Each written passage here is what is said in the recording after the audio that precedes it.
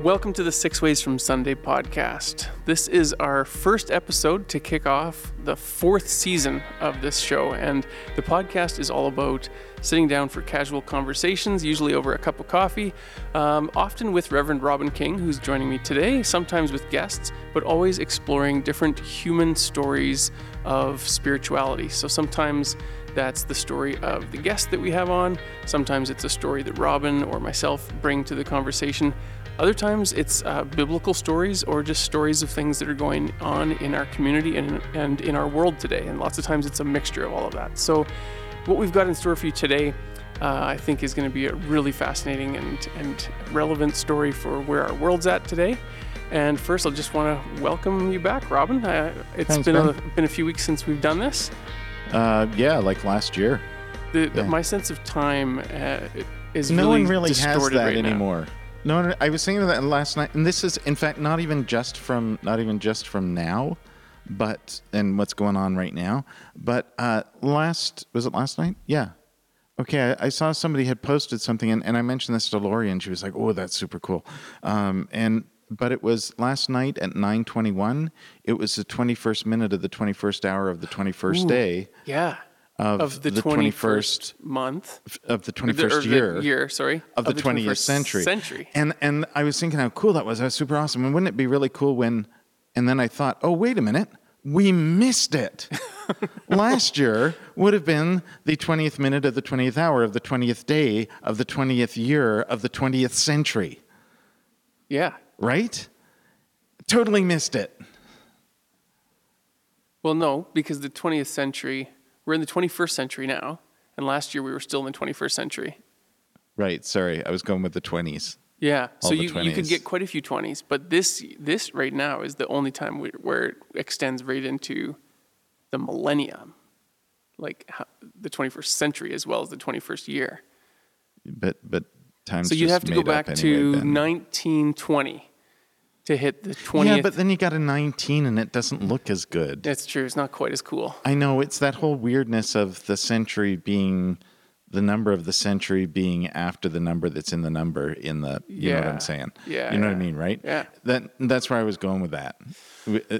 So you missed it? So I missed it. Did you observe the 21-21-21 last night? Kind of a little bit, but I missed the one last year that was the 2020-2020-2020s. Every once in a while, these things come along where someone points it out, and I always look at it and think, how did I not know that was coming up? And not that really, at the end of the day, it's still just another moment, right? There's no significance to it. It's the same moment. Except because all time coexists at the same point in time. Yes, I agree. It's not linear at all. It just kind of coexists. But our experience of it is linear. Are you sure? But we assign these meanings to these moments. You know what I'm getting at. I know. And this loosely relates to what we're going to talk about today. Believe it or not. I can't even imagine how. Well, as another anecdotal example, though, of this weirdness of time during this pandemic, Kelly and I were just talking about her glasses for some reason. And I had it in my mind that this was like a year or two ago that she got these new glasses. And she was like, no, I just got these in July. But this pandemic has felt so long that things that happened just 6 or 8 months ago feel like way longer than that. Yeah, I was even confused by the century myself. So, but you know, it's our experience of... It's funny how just the other day I was talking to someone about this, that our experience with the pandemic and you know, it just messes with schedule. It's not that it messes with time. It messes with schedule. Apparently I have rented lips today. It messes with schedule, not time. And the way you know that is how life moments, births and deaths, don't stop. They keep coming, and we're experiencing them now in a context where suddenly we can't share them the way we did. Yeah, and that's not just about, you know, how many people can you have or not have at a funeral. It's about births as well. It's about my daughter had a baby last November. His name's Milo, and I've seen some wonderful pictures. He's super cute. He was in our Christmas play. He was the baby Jesus. And I have yet to see him in person. And I, like so many people have had that experience, Yeah. right? I Where have they've too. simply My niece not been Lavender, able to. Yeah. my sister's baby. We Yeah. were going to go and see them, couldn't do it, Yeah. and still have yet to Yeah. meet her or hold her or 50th Yeah. wedding anniversaries, things like that, So where many you would things. normally have huge family gathering and celebrate, and you're not doing that. It's like they're just Yeah. going right on by. So, how's this for a segue? We all want to get back to life as There's normal, no back, man. or to a better place. we want things to improve. We want things to change, and we want to see the change happen really quickly. There's examples of this where our human nature kicks in wanting that change or that transformation to happen really quickly, such as the rollout of a vaccine that gets announced. The vaccine's been approved. It all gives us this glimmer of hope. There's a light at the end of the tunnel, but it can't come fast enough. We want it right away.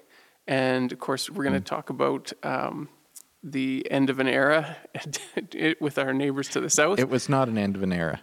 End of an error.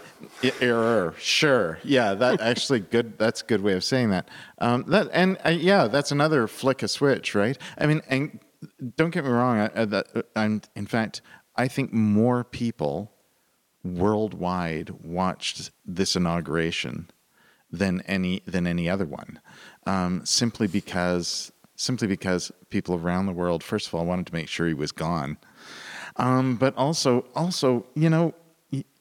there was so much, not just in Biden's speech, but so much the Amanda Gorman, the poet laureate, and even the singing and stuff, the way all of that was handled, the fantastic classic meme of Bernie sitting there. All of that stuff is just it was all just full of hope and promise and, sunlight in the darkness. Yeah. And all of that kind of stuff. And I think people really connected with that because that sure as hell wasn't the theme of the last one. It was even snowing at one point early in the ceremony, and then the sun came out. Did you notice that? No, you gotta be careful there because, of course, classic moment from Trump's inauguration was that how he told people that the rain stopped. Oh, really? I don't remember that.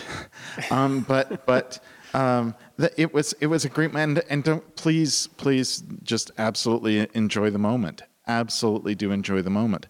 But it's not like somebody flicked a switch and the world was instantly changed. It was instantly made better, but it was not instantly changed. That change is going to come with a lot of work, a lot of hard work, and a lot of willingness on the part of people to be open to understanding that there's a difference between holding people responsible and holding people to account for what has happened, and revenge. There's lots of people who I think would very much like for not just Trump, and not just his administration, but the Republican Party and various people to be held responsible for where they brought the nation to, and fair enough, as long as that is done justly and with compassion and mercy. But we have such a tendency to just kind of go, no, make him pay. Yeah. And say, I mean, the people who have, and honestly, good riddance. I'm glad he's gone. Absolutely. But we got to stop with the belittling him as a person. It needs to stop. Right, because we need to, and Biden talked about it. Right, that's not what brings you unity. Right, all of the things that we've experienced in the last 4 years don't bring unity. Yeah. What brings unity is stuff like compassion and grace and all of those openness to working together. Mm-hmm. Even if you don't agree with somebody, diversity is a great thing, not an enemy.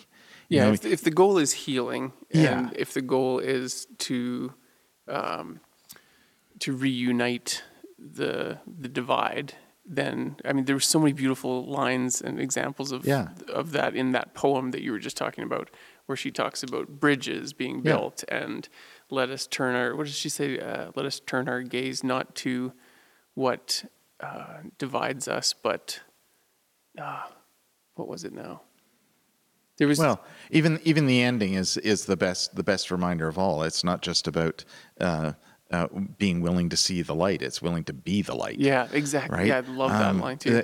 And I'm obviously not quoting her directly, but that's the power, is the willingness to turn all of that stuff, that hope and everything, into action. Mm-hmm. Right? And actually make stuff happen in a way that is going to be positive and affirming and creative and grow democracy, not just restore it, but make it more, right? To be better. I'm not saying it in nearly as nice or a poetic way as, well, literally anybody that made speeches or said anything or sang or did anything. But I think that's the thing, is the willingness to understand that you can't just flick a switch. There's work to be done. There is. And in order for that work to be done, there needs to be an openness to working together. There needs to be compassion. There needs to be grace. There needs to be a willingness to work for justice, not payback. Would you not agree, though, that willingness is something that can be turned on like a switch? So the willingness is either present or absent, and you can have an environment in which, so to bring in a Canadian politics story, we're all of a sudden hearing about our Governor General at the Rideau Centre in Ottawa resigning over this toxic work culture and workplace environment that's been created, and bullying and all this horrible stuff going on. We can have an energy or a culture or an environment, whatever word you want to use, of just an unwillingness to collaborate, to work together, to forgive, to have grace. And when that decision is made or a commitment is made to strive for that willingness, I think, within that human spirit is something that can be switched on almost like a light switch. And then the fruit of that is going to take years to bear, and to see through that change, and to do the hard work, and to build and restore relationships, and bring that healing is a slow process. But it's almost like during that inauguration ceremony, you could feel the energy was just instantly different. Yes. And initially, just hearing you say that, initially I was going to say no. I could tell that you weren't. I wanted to say no to that. Yeah, but do you get what I'm saying? No. No, I'm not going to say no, but because I think. First of all, I think any imagery where there's a flick of a switch is probably not a good imagery. But the point of the flick of the switch is the power is there. To bring the light. To bring it. You've simply opened the connection. And maybe that's the way when you say willingness, I instantly wanted to say no. But that's no. Maybe willingness is the switch, right? That opens the gate, right? Or lets the power flow, kind of thing. And yeah, I agree with you.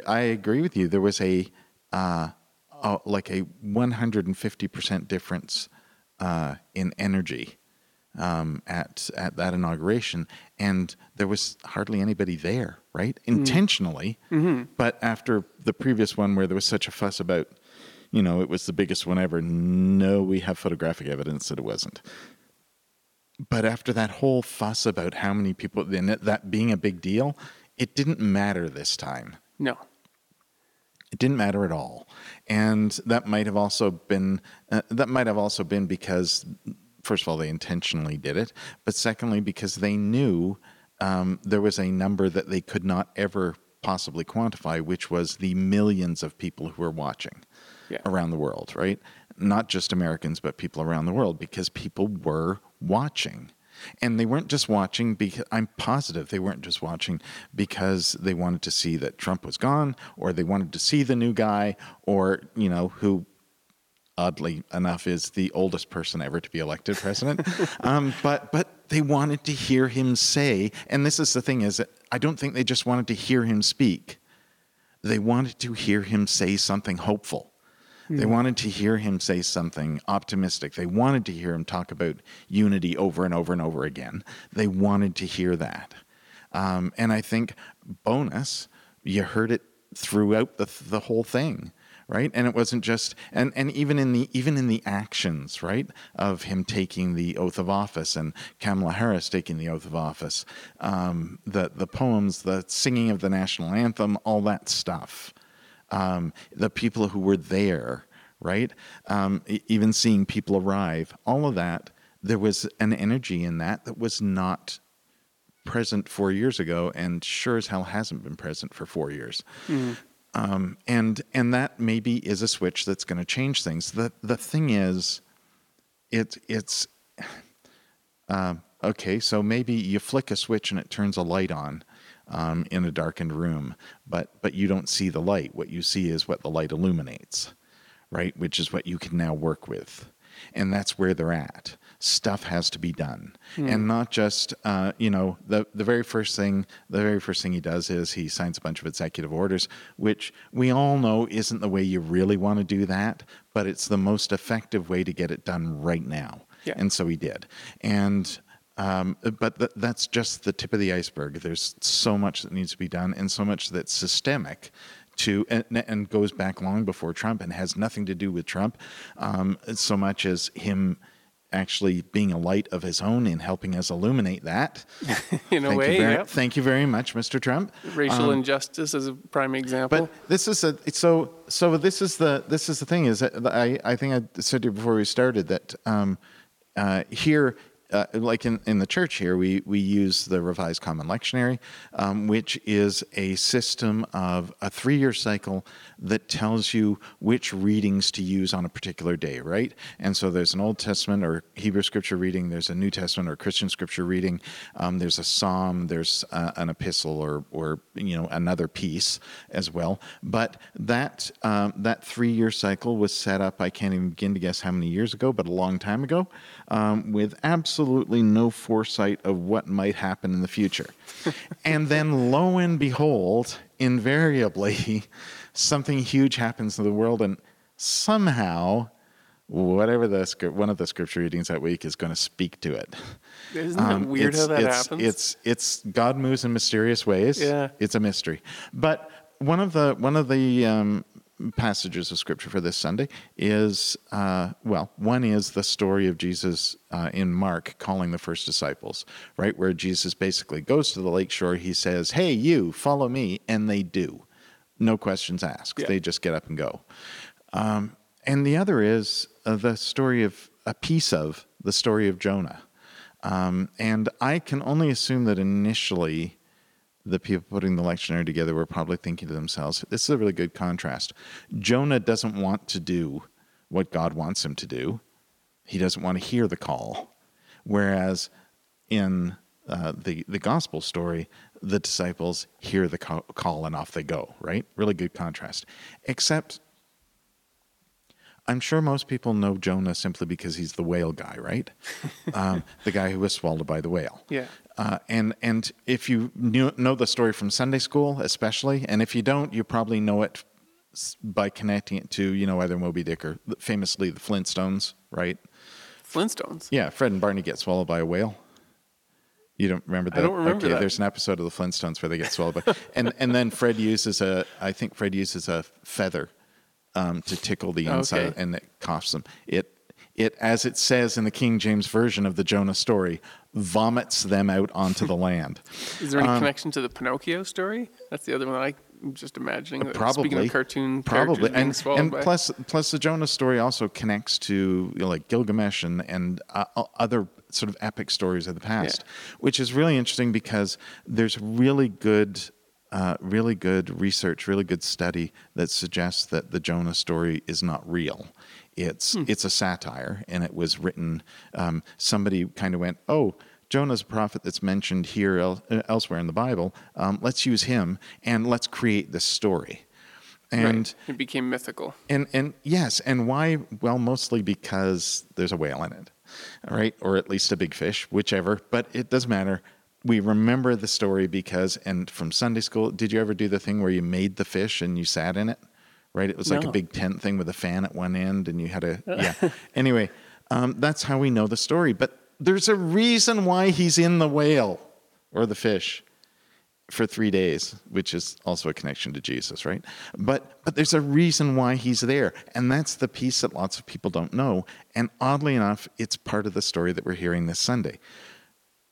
Read the whole story. It's 4 short chapters that are 20 verses or less. It's a very short book in Hebrew Scripture, and it's worth reading the whole thing because essentially what happens is God calls to Jonah and says, go to the people of Nineveh and tell them I'm going to destroy them. Which you'd think is a pretty safe thing given, well, if you are somebody of that era, you would think it's a pretty safe thing because after all, Jonah would have been a Hebrew prophet, and Nineveh is the capital of their enemy, Assyria. So he wanted to see them destroyed. They were enemies. He would want to see them destroyed, right? Okay. And so God says, go to Nineveh. Be a little bit dangerous. You'd be worried about it, of course. But God says, go to Nineveh and tell them I'm going to destroy them. And not only does he not want to do it, he runs away. And he runs away and gets on a boat. They go out to sea. A storm comes up. The sailors kind of go, ooh, somebody on the boat the gods must be mad at him. Right. And it turns out it's Jonah. And so Jonah says, it's me. I fess up. God is mad at me. Throw me overboard. That's the only way you'll be safe. And he knows the sailors go, no, we'll protect you. Don't worry. We'll take care of you. In the end, they give in and they toss him overboard the whole time saying, we're so sorry, God. Please forgive us. Please forgive us. And they toss him in the sea. And then God saves Jonah by sending a big fish to swallow him, and then the storm stops, right? And he's in the belly of the fish. He's in the belly of the fish for 3 days, during which he prays to God and says, basically, save me, please, and hear me call to you, ironically, and save me, and I'll go do it. And so the fish vomits him up on the land. I love saying that. And you can only just imagine what he would look like at this point. Yeah, and then he starts hiking but he to Nineveh. goes off to Nineveh, which is a city that's so big, it takes 3 days to walk across it, it says in the story.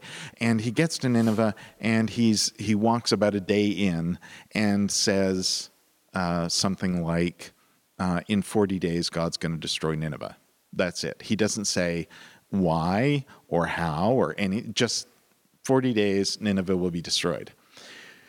And you can assume, of course, then the Assyrians, his enemies, who live in Nineveh, would have beaten him senseless with a stick and thrown him out of town, laughing the whole time and saying, yeah, we're good, thanks. But in fact, what happens is they instantly repent. They decide to repent, and there's a whole thing about how the people put on sackcloth and fast. They refuse to eat, and the king declares that even the animals have to wear sackcloth and fast, right? So it's not just the people, but even the animals too. Just right? in case. Excuse me. Cover all our bases. Just in case. They're that committed to it. Right. And so as a result of which, God decides not to destroy Nineveh, which annoys Jonah, who's now mad because they're his enemy. And not only is he mad because God's not going to destroy him, he says, this is why I ran away and didn't want to do it. It's because I knew you were going to forgive them. And they deserve this. And then he goes and sits on a hill and watches the city I'm guessing to just see that they do follow through or, whatever's going to happen. And so he's sitting there in the sun. So here's how the story ends. God grows a tree to offer him shade, right? But then in the night, God sends a worm to eat the tree, and the tree dies. And then Jonah's mad about that. And the story ends with God saying to Jonah, so you're mad because this tree is dead, a tree you didn't take care of and had nothing to do with. And I'm concerned about these 120,000 people who live in the city of Nineveh, who don't even know what they're doing and need to repent.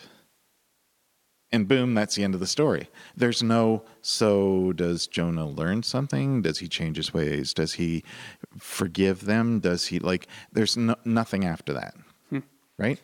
And does the repentance even stick? So leaves it hanging, is the thing, have to right? guess. And historically, we know that sometime after that, Nineveh is conquered, right? Because the Assyrians are conquered, as sooner or later everybody is in those days. But there's no explanation of whether they stuck with their commitment, how the whole sackcloth with the animals thing turned out and the fasting stuff. There's no, did Jonah change his mind? Did Jonah learn something from this? There's nothing. So what do you think the point of the story is? It's about forgiveness. No, let me say that differently. It's about mercy and compassion leading to forgiveness. I think it's about, I think the point of the story is revealing to us that we're Jonah.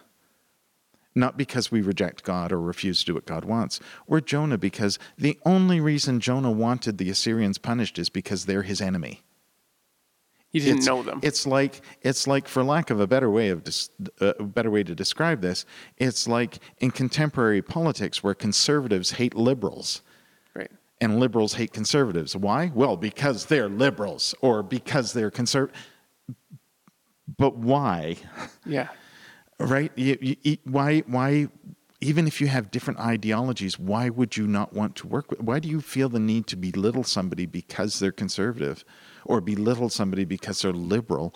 Why? What causes you to simply close off your mind to hearing what somebody has to say because you put a label on them?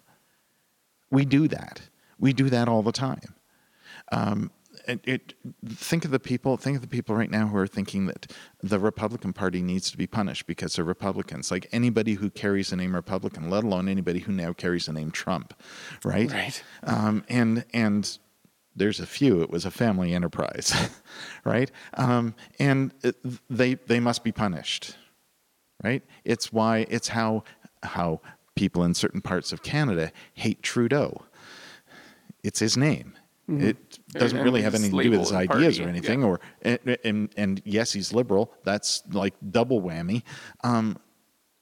But what if so? What you're saying is, if he had a good idea about something, just because it's coming from Trudeau and he's a liberal, you wouldn't agree. You wouldn't want to do it.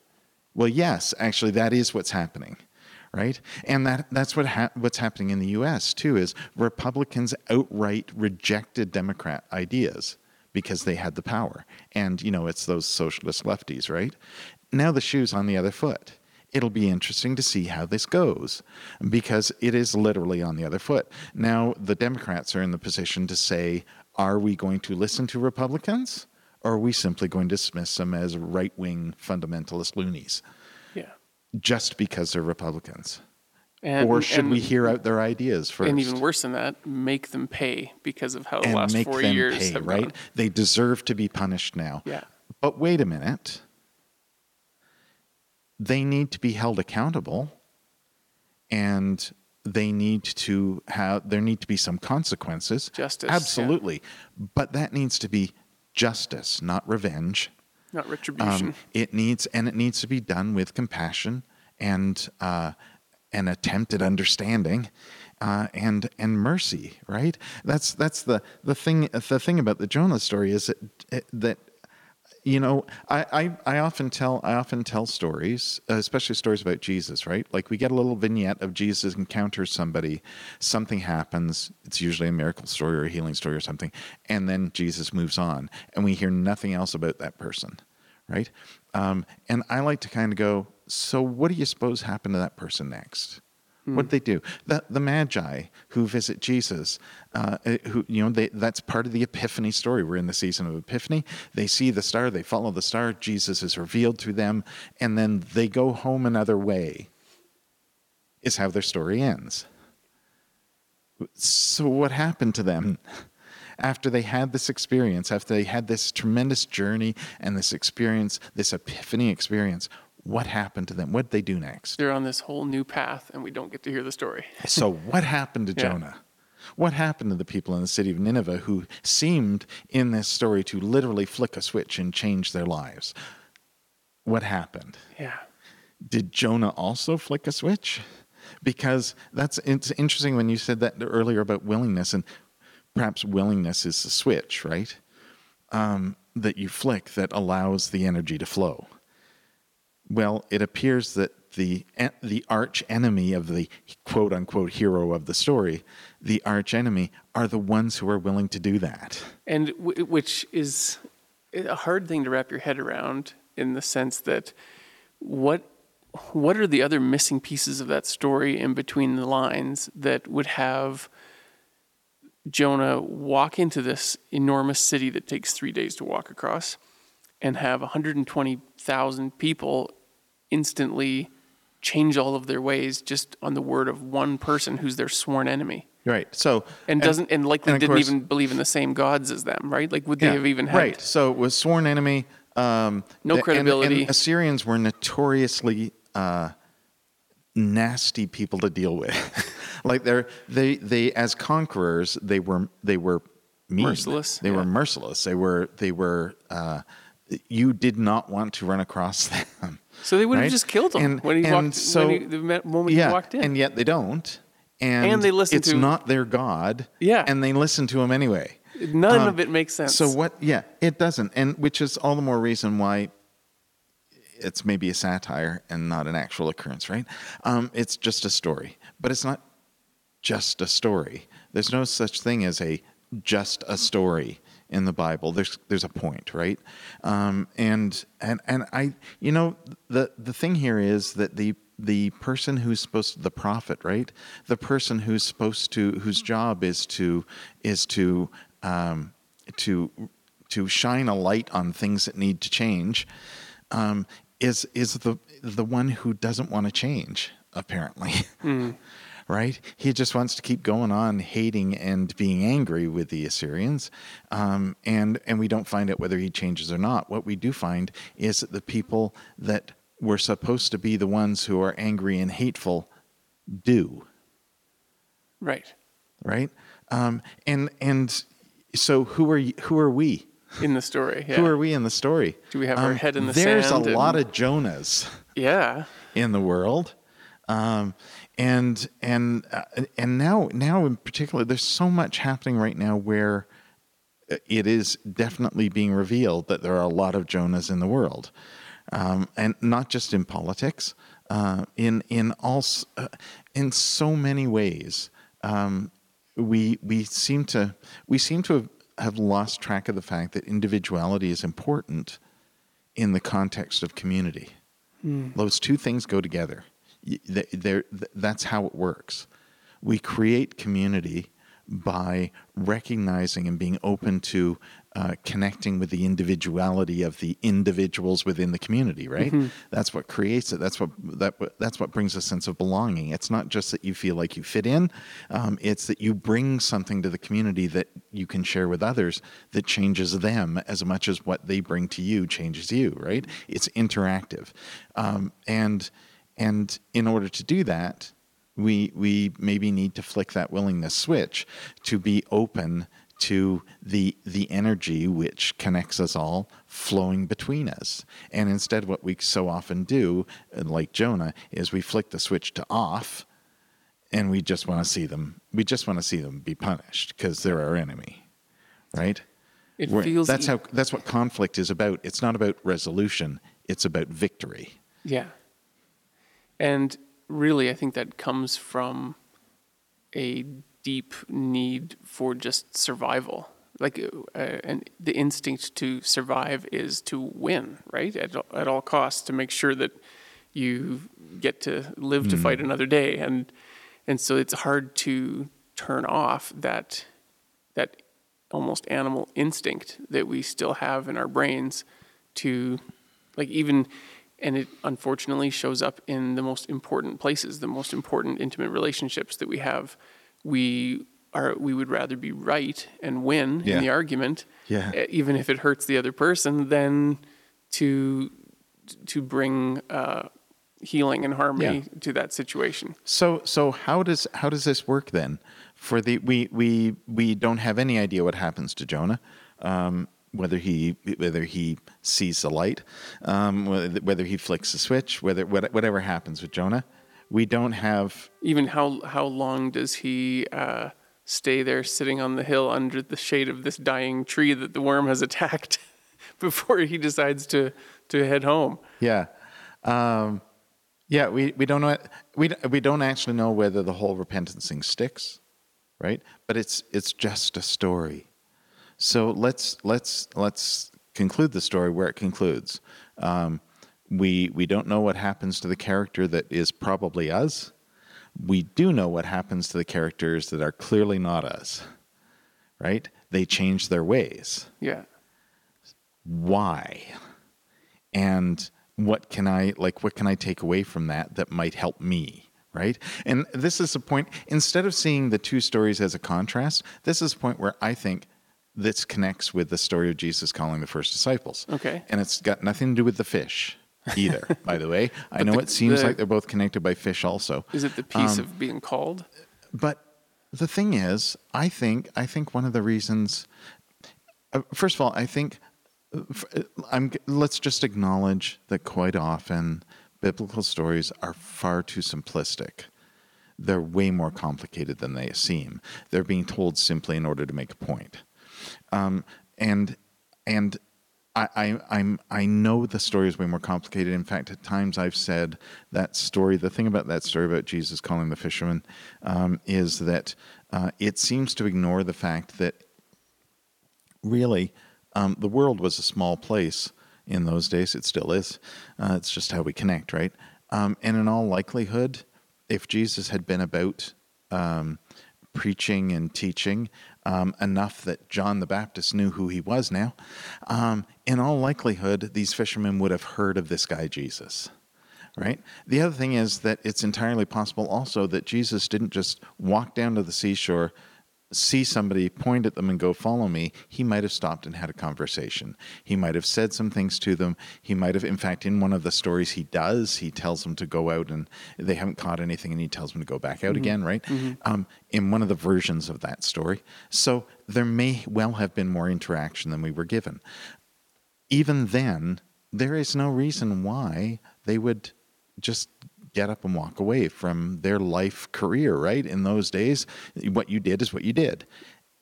Except, I think here's a couple of things to think about. And I think this is how it relates to that whole thing of the people in Nineveh flicking a switch and changing their ways. One is when, right? This story in Mark, the story of Jesus coming to meet the disciples for the first time. This little piece of the story kind of begins with like he's been out and he'd been baptized by John. He went out in the wilderness, the Lenten story, and then he comes back. John gets arrested, and Jesus begins teaching and preaching. It's time, basically. In fact, I think Mark says, at this time. This is Jesus basically got down to business. Exactly. So he starts fulfilling. So he got down to business. Yeah. So one of the first things he does is get followers, right? And so how does he do that? Well, maybe he connects with people who also think it's time for a change. Like maybe those first disciples were open to something different, especially when it was framed to them as, it's not really going to be all that different. You're going to fish for people, right? You're fishermen. Or I'm going to use your natural skills and we'll do some stuff. We're just going to apply it over here. The other thing is, I think it's also worth considering that somehow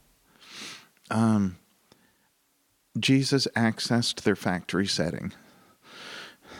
Say more about that. I routinely use that expression. In fact, initially I said default setting, and then somebody pointed out to me that factory setting is probably better, and I can't remember who. I wish I could because I'd credit them with it. But someone pointed out that factory setting is a better expression of that. I think we're created in the image of God and of the earth. That's the Genesis, the gist of the Genesis story. In the whole creation story, how literally or not literally you want to interpret it, the point of the story is that we are both divine and of the earth. That's what humanity is all about, right? So, therefore, our factory setting is good, right? Because we are divine. And so I think Jesus accessed their factory setting. Is that Jesus somehow connected with the deepest, deep within them. Their highest good. Their highest good, their whatever language you want to use to describe that. That we always, like I'm always talking about how, things like we can do Jesusing because Jesus is in us. God is in us. We are divine and of the earth. God is in you. The point of Jesus is to show us as how as human beings we are both divine and of the earth, and how to access that. So because we can do what Jesus did. It's not a question of let's hold Jesus at a distance and hold him up as the example that we'll never be able to achieve. The point of Jesus is that he's right next to you, showing you, yes, you can. That's the point. And the way that happens is that Jesus figures out how to get into your factory setting and get you back on track so that you are living out the good that is in you. Well, that kind of also makes the point from that story that it wasn't those specific people that, they have what it takes to be disciples. And it really had to be these 12. I mean, it leads me anyway to think, okay, so if that's how he was going about it, and that's what Jesus was doing, was tapping into their factory setting of being good by default, he could have picked any group of people. Jesus, by all sort of reasoning, we suspect that Jesus, going into ministry at 30 and knowing nothing about him before that, would have been a carpenter because his dad was a carpenter. Or I think the technical term that's in the Bible is more like somebody who does construction, right? Not specifically carpentry, but somebody who builds, a builder, right? That Jesus, why didn't he choose builders? Why didn't he choose carpenters? Why fishermen? Other than that's a pretty cool way of, although, you know what? If he'd chosen carpenters, he could have said, come with me and I will make you build up people. Right? I mean, there are different ways that you could use that same metaphor, but whoever wrote that story or told that story first, the fish thing really worked. Not so much these days when we use fishing for people in a more sarcastic way. But he could have picked carpenters or builders. He could have picked anybody and somehow worked in that same idea. The point was he connected with them, who they are, how they are, and what they do, and moved them into another place with it. And instantly their lives were different. And instantly their lives were different. They dropped Was it the flick of a switch and they were instantly holy? No. The process was just beginning, which is, how we circle back to the whole thing with the inauguration. The day's great. Celebrate it, friend. Absolutely. But when you flick that switch, all you've done is open the gate to let the energy out, right? In order to get the work done. And that's the thing about the Jonah story too. Is it seems like they just flicked a switch and began to repent. But what happens? Well, Jonah goes and sits on the hillside to see what's going to happen. So it's not like they flicked a switch and instantly the world was a different and better place. They simply began their journey of repentance. Right. Right? And that's what's happening now, right? They're beginning that. And I'm not necessarily suggesting that it's a journey of repentance for everyone, but it's a journey nonetheless of making the world a different Transformation place. and change. Transformation, yeah. And that was what was happening with the disciples too. It was just the beginning, but yet you had to make the change to get it started, right? Yeah.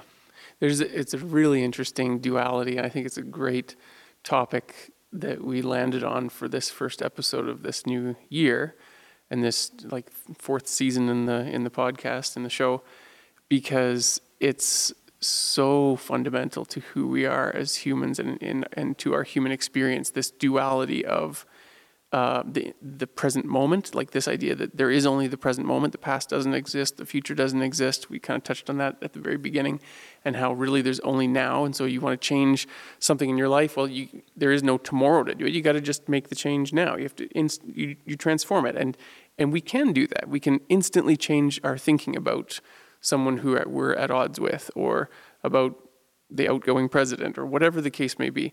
But the other side of that duality is that it also takes time. It's also it's about the journey, not the goal or the destination, right? I love that, back to the poem from the inauguration, she says, we are a country that's not broken, it's just not finished. Yeah. Yeah. And it's a beautiful image for us as humans, and for us as communities, and for us as a Christian faith, as people, spiritual beings, that we're not perfect, but we're not broken. We're just not finished. Yeah. And it takes work to get there. But at the same time, that work, each moment that we're putting in that work, we're doing it in that present moment, that singularity of that presentness. Yeah. And it's a weird one to wrap your brain around, that duality. But it's just the weird nature of time and the human experience in this life that we're sharing. Yeah. I saw somebody had shared something about, or posted something about that whole idea of living in the moment. And there was a little bit of a back and forth with somebody else about how we do live in the moment, but that moment occurs because the past has brought me here and I'm going somewhere else. Like you can't be like, that's such a, there's so many memes and, quotes and stuff about living in the moment and all that kind of stuff, and how you can't live in the past and you can't live in the future. You can only live in the moment. But in living in the moment, you are in fact incorporating those other two. Mm-hmm. Because we're alive. Yeah. And what other way we're alive? What other way is there that it could be? Right? There is no other way. I mean, you can, and that's the thing about living in the moment doesn't mean ignoring the past, and it doesn't mean ignoring the future. It means taking them both into consideration in the moment, right? Yeah. We have an interesting relationship with time. And yet it's the only thing that we have. Yeah. Yeah. Thanks for that. Yeah. Yes. And these are, in fact, we even expand our understanding. It's another one of those things, right, where it's words. I a couple of weeks ago or last week, I forget. Anyway, one of the Sundays, the Learning Together, I quoted Princess Bride.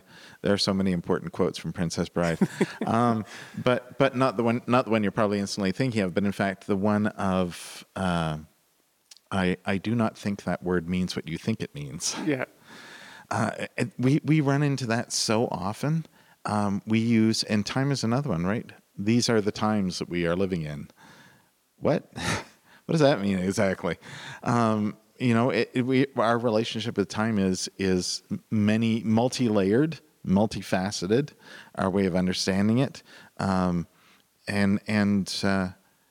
again, that's another one of those things where, another one of those moments too, where you go, you can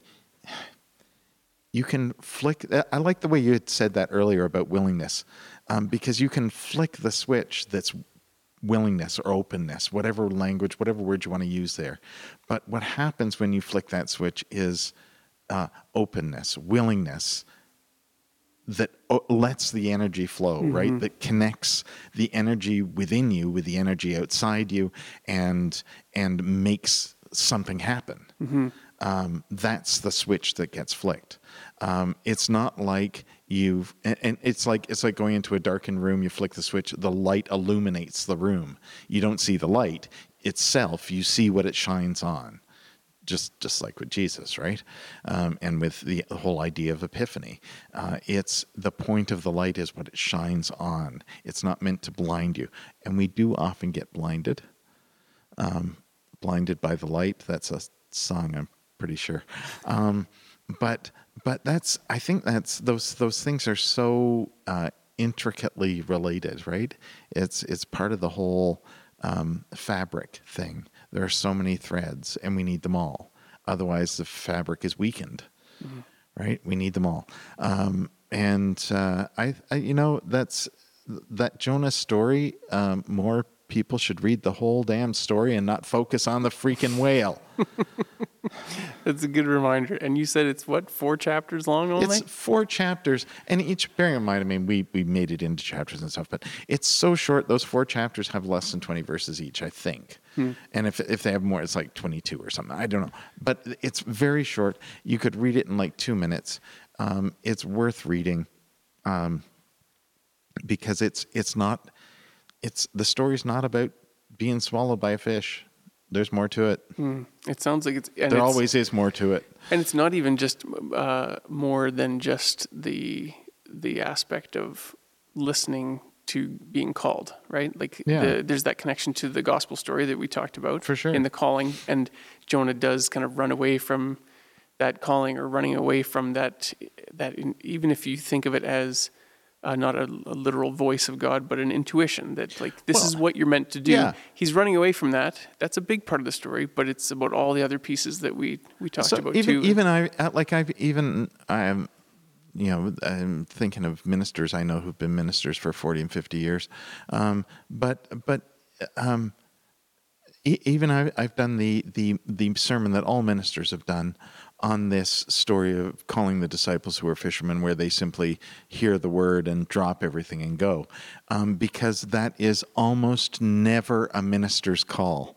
Like if you ask a minister to tell their call story, how they knew they should be a minister, it almost never anymore begins with, "I heard the voice of the Lord summoning me, and so I went." That's not how it goes. It usually involves a journey of some kind, of figuring out what your way and finding your way, and then in a lot of cases, my own included, running away from it for a period of time, not necessarily into a fish, but running away from it and coming back to it.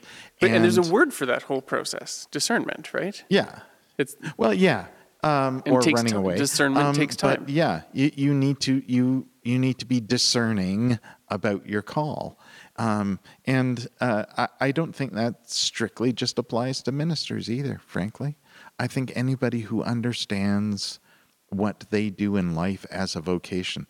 I've told the story so many times, I'm probably getting in trouble for telling it so many times, but when I first came here, I met somebody who is in the congregation who had recently retired from farming, and we had a really great conversation about how farming too is a vocation. You can go in your house at the end of the day, but it's still there. It's still part of who you are. And even when you retire and you could move into a city, you're still a farmer. Mm-hmm. It's a vocation. It's your life's work, right? And there are so many things that are like that. Mm-hmm. And there are so many people who live that life of vocation, and there are sadly so many people who don't. They live a life of doing what they do rather than what they wish they were doing or know they should be doing, right? Yeah. Because it's a job, and there are, I'm not saying they should quit their jobs and pursue their dreams, but we all are. Because that's very complicated. Yeah. But so is discerning your vocation. Yeah, and I think that we are all called to explore that. We're all called to live out the life that is us. That's right? Beautiful way of putting it. And for some people, that's ministry. For some people, it's farming. For some people, it's medicine or anything, even oh, God forbid, politics. But it's so many. It can be because it's you. It's living out what's you, and that's the thing where I think this comes back to the getting in touch with your factory setting, because your factory setting isn't just good. It isn't just finding God in you. It's actually, that is what it is. It's finding the God that's in you. It's finding the good that's in you. Uniquely. You're good. Yeah. Uniquely you. Yeah. Right? That's what it's about. And that's the journey of the disciples with Jesus is, and it just begins here, right? And in fact, like there's that other story of Jesus calling the first disciples in the Gospel of John, where the come and see story, right? And then there's this one where Jesus calls first disciples, but I don't think any of the Gospels tell 12 stories. Right? There's 12 disciples. There should be 12 call stories. Yeah. And even if you group them together, Andrew and Simon are the first two in the fish story, right? The fisherman story. But they're different people. They can't have exactly the same response. No doubt they themselves would tell the story differently. They would tell the story differently because it's their story. There ought to be 12 stories. Yeah. Right? And there isn't. Because at some point, I'm sure whoever was writing all of this stuff down kind of went, yeah, I'm good with the first one. It makes the point. Let's move on. But everyone has a story like that. And even to tell the story about Nineveh, and again, I know it's probably made up in a satire, but that's 120 different stories. 120,000. 120,000 different stories. And that's just the people. Don't forget there were animals who repented also. Anyway. And Jonah's story. The important point to remember in that, though, is that everyone's story is going to be different. It's going to be, nope, wrong word. Everyone's story is going to be uniquely theirs. And even, as we talk about things like the inauguration, we talk about the way people treat each other, the way we now have kind of found ourselves in this, I've labeled that person, and now I think I know everything about them because I labeled them. Yeah. That's not right. It's not true. And I mean true in the biggest sense of true. What would be true is to find out who they are, to get to know them, realizing that at no time will we ever completely know them, right? Mm-hmm. And they will never completely know us. But if we can at least open the door a bit on it, we can work together and we can do things. Yeah. Well, this beautiful thing about this podcast that I really love is that we get to do that through these relatively short conversations, and we're going to be exploring some really neat stories of other people that we've never heard from at all before, some new guests that we've got lined up or hoping to bring onto the show. And it kind of fits right into that, doesn't it? That through a 45-minute or an hour-long conversation with someone, even if it's over Zoom, which some of them will have to be, we can get a glimpse into at least a little piece of people's story, whether it be about their calling or just wherever they're at in their spiritual journey. Yeah. Thanks for this, Robin. This was really fun to get back at it again and explore a couple of stories together. Drink some coffee. Yeah. And thank you, everybody, for listening who joined us today. And wherever you're at in your spiritual journey, we hope that you're coping well in the pandemic and getting through this winter. Or if you're listening to this and it's July, then that's fine too. But thank you for being here and listening. Time's relative, Ben. Exactly. Yeah. But until we catch you next time, take care and be well.